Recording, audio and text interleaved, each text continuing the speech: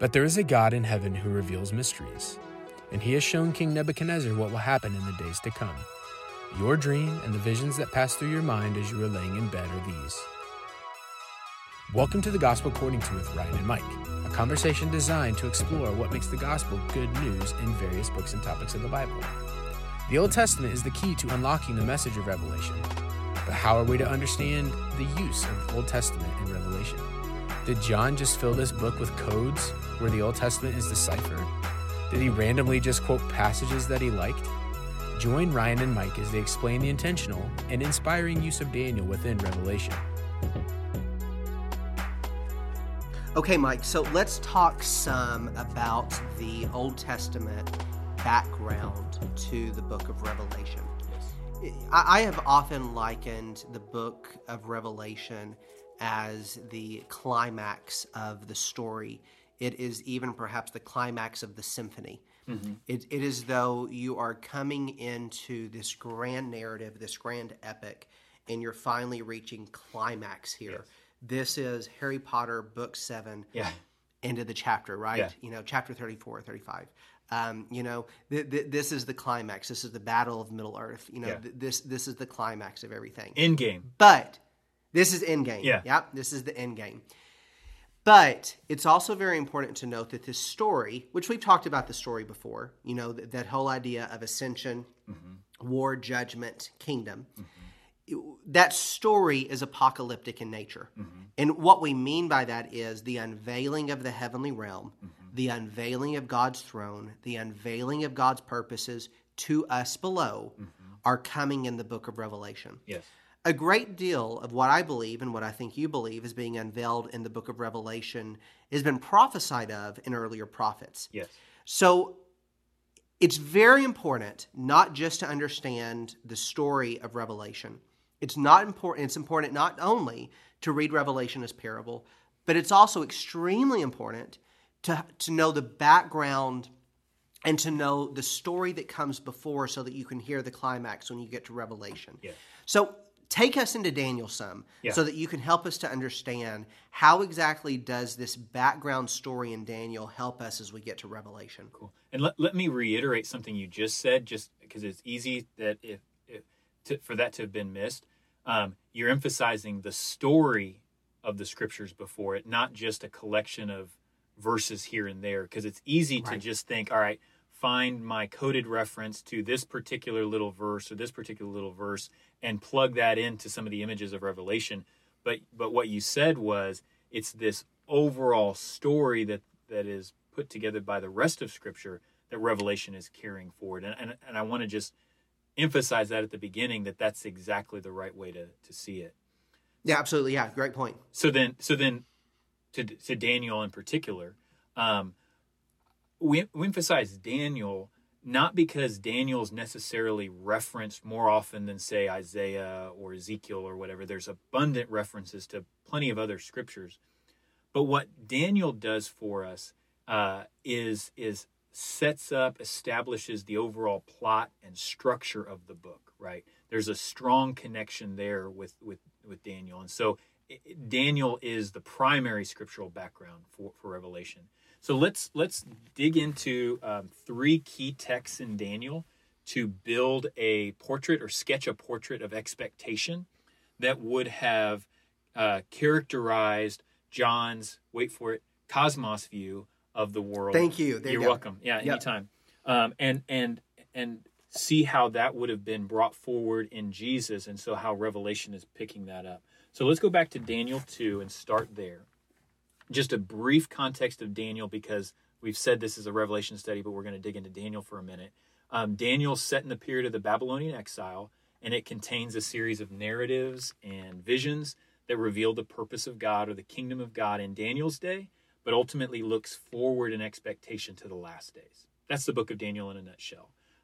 Sure. Daniel 2 then is this centering, anchoring, foundational vision of the whole book. And so King Nebuchadnezzar receives this vision, this dream. He has this dream of this tall statue made of these different metals, and he's looking for someone to interpret it. Daniel's brought before the king, and listen to what he says in beginning of verse 27. Daniel answered before the king and said, "As for the mystery about which the king has inquired, neither wise men, conjurers, magicians, diviners are able to declare it to the king. However," and listen to this wording, "there is a God in heaven who reveals mysteries." That should ring a bell to some things we've already said in Revelation. There's a God in heaven who reveals mysteries, and he has made known to King Nebuchadnezzar what will take place in the latter days, or literally the end of days. This was your dream and the visions in your mind while on your bed. As for you, O king, while on your bed, your thoughts turn to what would take place in the future, or literally after this. And he who reveals mysteries has made known to you what will take place.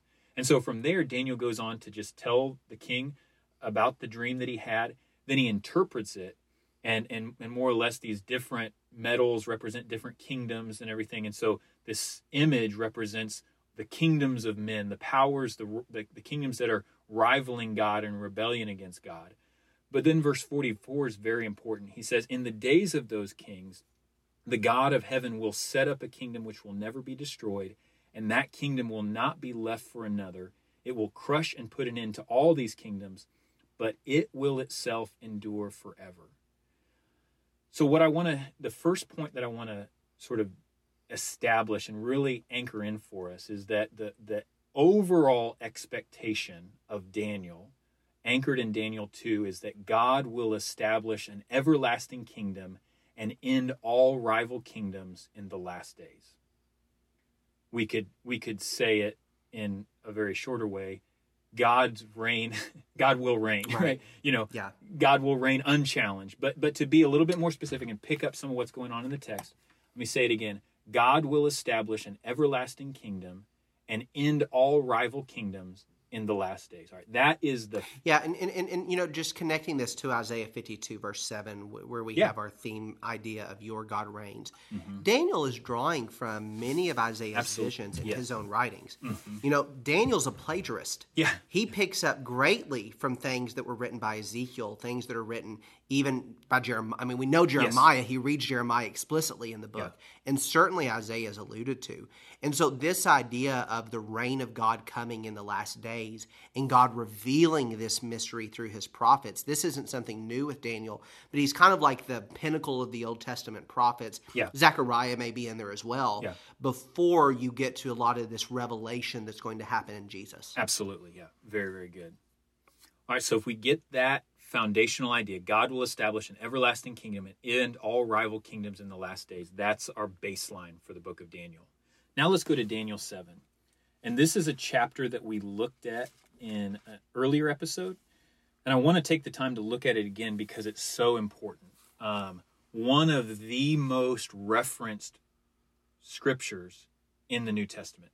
One of the most referenced Old Testament scriptures in the New Testament. And again, for some of the same reasons we're drawing on from Revelation, in that it says so much about the plot of divine history and the outworking of God's purpose. So here, on this occasion, now Daniel's the one who has a dream and a vision. And what he sees is the sea and this sort of vortex in the sea and these beasts coming up out of the sea, 4 beasts, and he describes each one, and each one gets more and more terrifying and vicious than the next. But then... Yeah, Mike, if I could ask you a question. Would you consider Daniel 7 an example of apocalyptic literature? Absolutely, yeah. Why? Think back to the boxes that we said, okay, report of visions and dreams, symbolic, figurative imagery, intense, visceral, graphic, epic, cosmic scale, drawing on the scriptures, right? Like you said, Daniel's a plagiarist. He's drawing on Isaiah, who's drawing on... so there's a ton of intertextuality that's going on here. So it checks every box that we've said to what classifies apocalyptic literature. Sure, yeah. So go and take us into those verses then. These are extremely apocalyptic verses. Yeah, so after describing that initial part of the vision, then we look at verse 9. And I kept looking until thrones were set up, right? Let me stop here and let's appreciate how terrifying what Daniel's already seen is, right? The sea churning, these beasts coming, devouring and destroying and trampling. And I mean, this would be our worst nightmare. But then you see another scene shift in verse 9. Then thrones were set up, and the Ancient of Days took his seat. His vesture was like white snow, and the hair of his head like pure wool.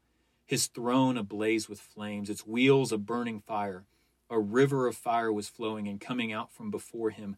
Thousands upon thousands were attending him. Myriads upon myriads were standing before him. The court sat. The books were open. Then I kept looking because of the sound of the boastful words which the horn was speaking. I kept looking until the beast was slain and its body was destroyed and given to the burning fire. As for the rest of the beasts, their dominion was taken away, but an extension of life was granted to them for an appointed period of time.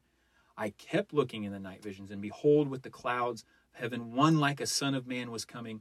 And he came up to the Ancient of Days and was presented before him, and to him was given dominion, glory, and a kingdom that all the peoples, nations, and people of every language might serve him. His dominion is an everlasting dominion which will not pass away, and his kingdom is one which will not be destroyed. And so again, these beasts are wreaking havoc, but thrones are set up. The Ancient of Days takes his seat to pass judgment against these beasts. And then what we see, this one like a son of man, which is an expression to describe a human, right? This human-like figure rises up to heaven, rides upon the clouds to receive a kingdom. He's granted authority to reign and rule, which that, again, talk about intertextuality, that takes us all the way back to Genesis 1 when we think about God's initial purpose for the cosmos, that humans be his image bearers who would rule on his behalf and rule and reign with him. That's exactly what we see going on in Daniel 7. So that's the vision, more or less. But then we're going to get the interpretation of it. And this is really important. Down in verse 17, the short version of the interpretation is, these great beasts, which are 4 in number, are 4 kings who will arise from the earth. Right? So again, just like the statue of Daniel 2, the 4 beasts are 4 kingdoms here in Daniel 7. But here's the positive outcome, verse 18. But the saints of the highest one will receive the kingdom and possess the kingdom forever, for all ages to come. Again, that's the baseline interpretation of this dream. So in Daniel 2, the expectation, God will establish an everlasting kingdom and end all rival kingdoms in the last days. Daniel 7 fills that out a little bit more by saying the saints will receive the kingdom of God, right? That purpose and that let's God contextualize has. this a bit. Mm-hmm. So, I mean, within the context of Daniel, Daniel is serving a foreign king. And right now, God's people, the saints, the holy ones, are in exile under a Gentile hand. Yes. And yet, God is promising to bring about an eternal kingdom that his people will inherit one day in the future. That's right. Now, this, of course, is a mystery. Mm-hmm. When is this going to happen? How exactly will this occur? Yeah. There's so much mystery to this. But there's still this story that Daniel's promising is going to come to fruition. That's right. All right, so the overall picture is the coming of kingdom, the saints inheriting the kingdom. All right, well, even in Daniel 7, he's going to expand that a little bit more and give us a little bit more detail about the events that surround that. And so Daniel's so fixated on this one beast and this one horn, and that was especially dreadful and terrifying. And we see in verse 21, I kept looking, and that horn was waging war with the saints and overpowering them until the Ancient of Days came and judgment was passed in favor of the saints of the highest one. And the time arrived when the saints took possession of the kingdom. All right, so when we zoom in a little bit more on this unfolding, coming kingdom of God, what we see is actually what precedes the saints inheriting the kingdom or receiving the kingdom is this war where these powers, these evil powers are waging war with the saints. But then the Ancient of Days will come and pass judgment in favor of the saints. Then the saints will receive the kingdom of God. Okay, and that's, again, if you remember from earlier episodes, what we emphasized is the plot of the book of Revelation, and that divine drama is with the prologue of the ascension of Christ. We see war, judgment, kingdom. Right, we get that from Daniel 7, as Daniel 7 again outlines the plot of divine history in terms of the and if I could say it somewhat differently, I think what you're helping us to do here is to go back and see that the overall plot of Daniel 7 that comes about in Revelation is apocalyptic in nature. Mm-hmm. It's apocalyptic from a literary perspective. It's both apocalyptic from the cosmos view as well. But also you're helping us to see there's a promise that's going to come. Yes. The promise of the kingdom. And this is the promise that God has made through Daniel to his people. That's right. And then you're going to see this unveiling. Go ahead and take us That's right. further with Daniel. Yeah, very good. And then just one last thing with Daniel 7, just to again see this reiterate. Verse 25, he will speak out again, this sort of rival evil power. He will speak out against the Most High and wear down the saints of the Highest One. And he'll intend to make alterations in times and in the law, and they'll be given into his hand for time, and half a time. But there's that war described just in more intense language. But the court will sit, his dominion will be taken away, annihilated, and destroyed forever. Then the sovereignty, the dominion, the greatness, the kingdoms under the whole of heaven will be given to the people of the saints of the Highest One. His kingdom will be an everlasting kingdom, and all dominions will serve him. So let me put all this together, Daniel 2 and Daniel 7. Daniel 2 establishes a foundation of hope that God will establish his kingdom, an everlasting kingdom, by ending all rival kingdoms, and this will happen in the last days. Daniel 7 builds on that by saying the saints of God will receive that kingdom, will reign with him. That is then further expanded and broken down in 3 moves before all this happens, or in connection with the unfolding of this hope. 1, violent evil powers will wage war with the saints and overpower them. 2, then the Ancient of Days will come and pass judgment in favor of the saints. And 3, the saints will receive the kingdom of God, right? This is promise. This is the purpose of God. This is expectation. This is a portrait that Daniel's building that's framing a cosmos view of the world that Jesus, that the early disciples, Paul and Peter and John, would have, informing them, and that's going to make sense in light of the death and resurrection of Jesus, but we haven't got there yet. But anyway, we're seeing this just in terms of this portrait of expectation. Oh yeah, this is the expectation. This is the expectation that the prophets are working toward before the coming of the Messiah. That's right. All right, and let's look at one more passage. Go ahead and go to Daniel 11 and 12. For sake of time and not spending a whole lot of time here, sometime go back and read Daniel 11, at least beginning in verse 36, and see a little bit more about these evil powers that are attacking the people of God and waging war and all those kinds of things. It unpacks that. But let's focus on this other aspect. Pick up in Daniel 12, beginning in verse 1. Now at that time, again in context, when this evil, terrifying, ruling power will afflict God's people, Michael, the great prince who stands over the sons of your people, will arise, and there'll be a time of distress, such as never occurred. Never occurred since there was a nation until that time. And at that time, your people, everyone who's found written in the book, will be rescued. Many of those who sleep in the dust of the ground will awake, these to everlasting life, but others to disgrace and everlasting contempt. Those who have insight will shine brightly like the brightness of the expanse of heaven, and those who lead the many to righteousness like the stars forever and ever. But as for you, Daniel, conceal these words and seal up the book until the end of time, or again, last days. Many will go back and forth, and knowledge will increase. Then I, Daniel, looked, and behold, 2 others were standing, one on the bank of the river, the other on the bank of that river. One said to the man dressed in linen, who is above the waters of the river, how long will it be until the end of these wonders? I heard the man dressed in linen who was above the waters of the river, and he raised his right hand and his left toward heaven, and he swore by him who lives forever that it would be for a time, times, and half a time. As soon as they and for our Revelation readers, keep that image in mind for when we get to Revelation 10. Anyway, as soon as the time's going to be really important. Yes. As soon as they finish shattering the power of the holy people, all these will be completed. As for me, I heard, but could not understand. So I said, my Lord, what will be the outcome? He said, go, Daniel, for these words are concealed and sealed up until the end time.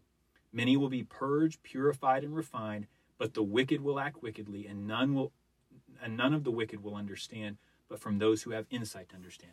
All right, so there's a lot in that, lots of questions that raises, a lot of details there. But what I want to focus on right now is simply the big picture portrait that's being sketched in this chapter and how this fills out this portrait of expectation.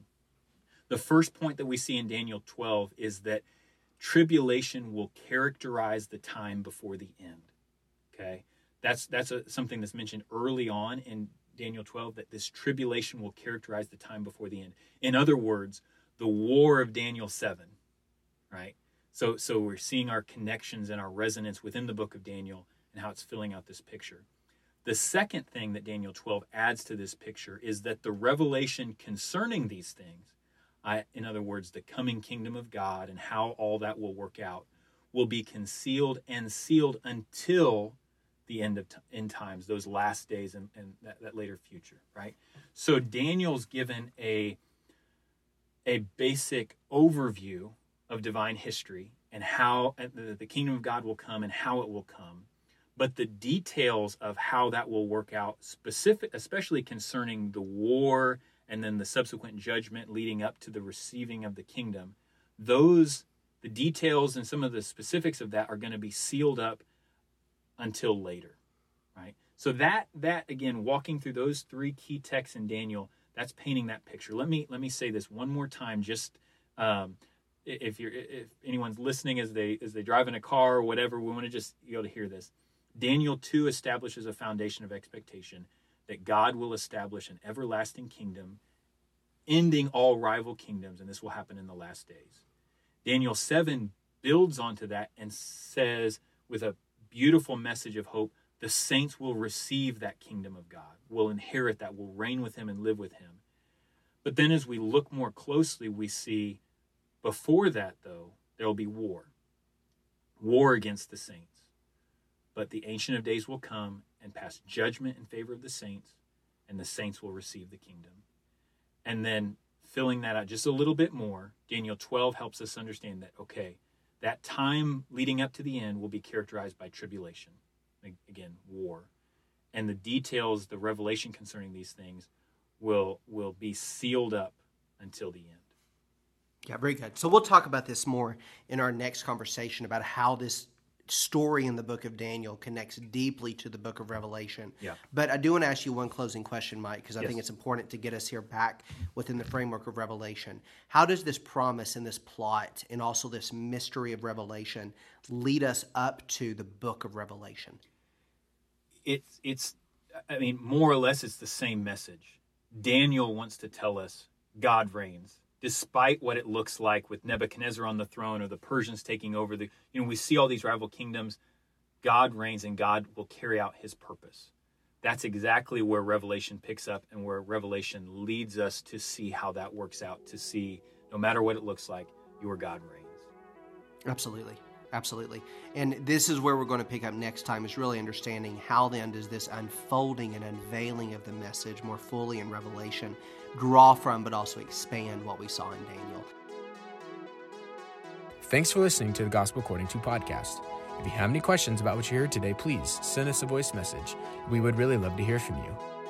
Next time, Ryan and Mike will continue to unpack the significance of the Old Testament in this book, Revelation, giving special consideration to how the Old Testament frames the events. Don't miss an episode by subscribing wherever you get your podcasts. And until next time, and for all time, your God reigns.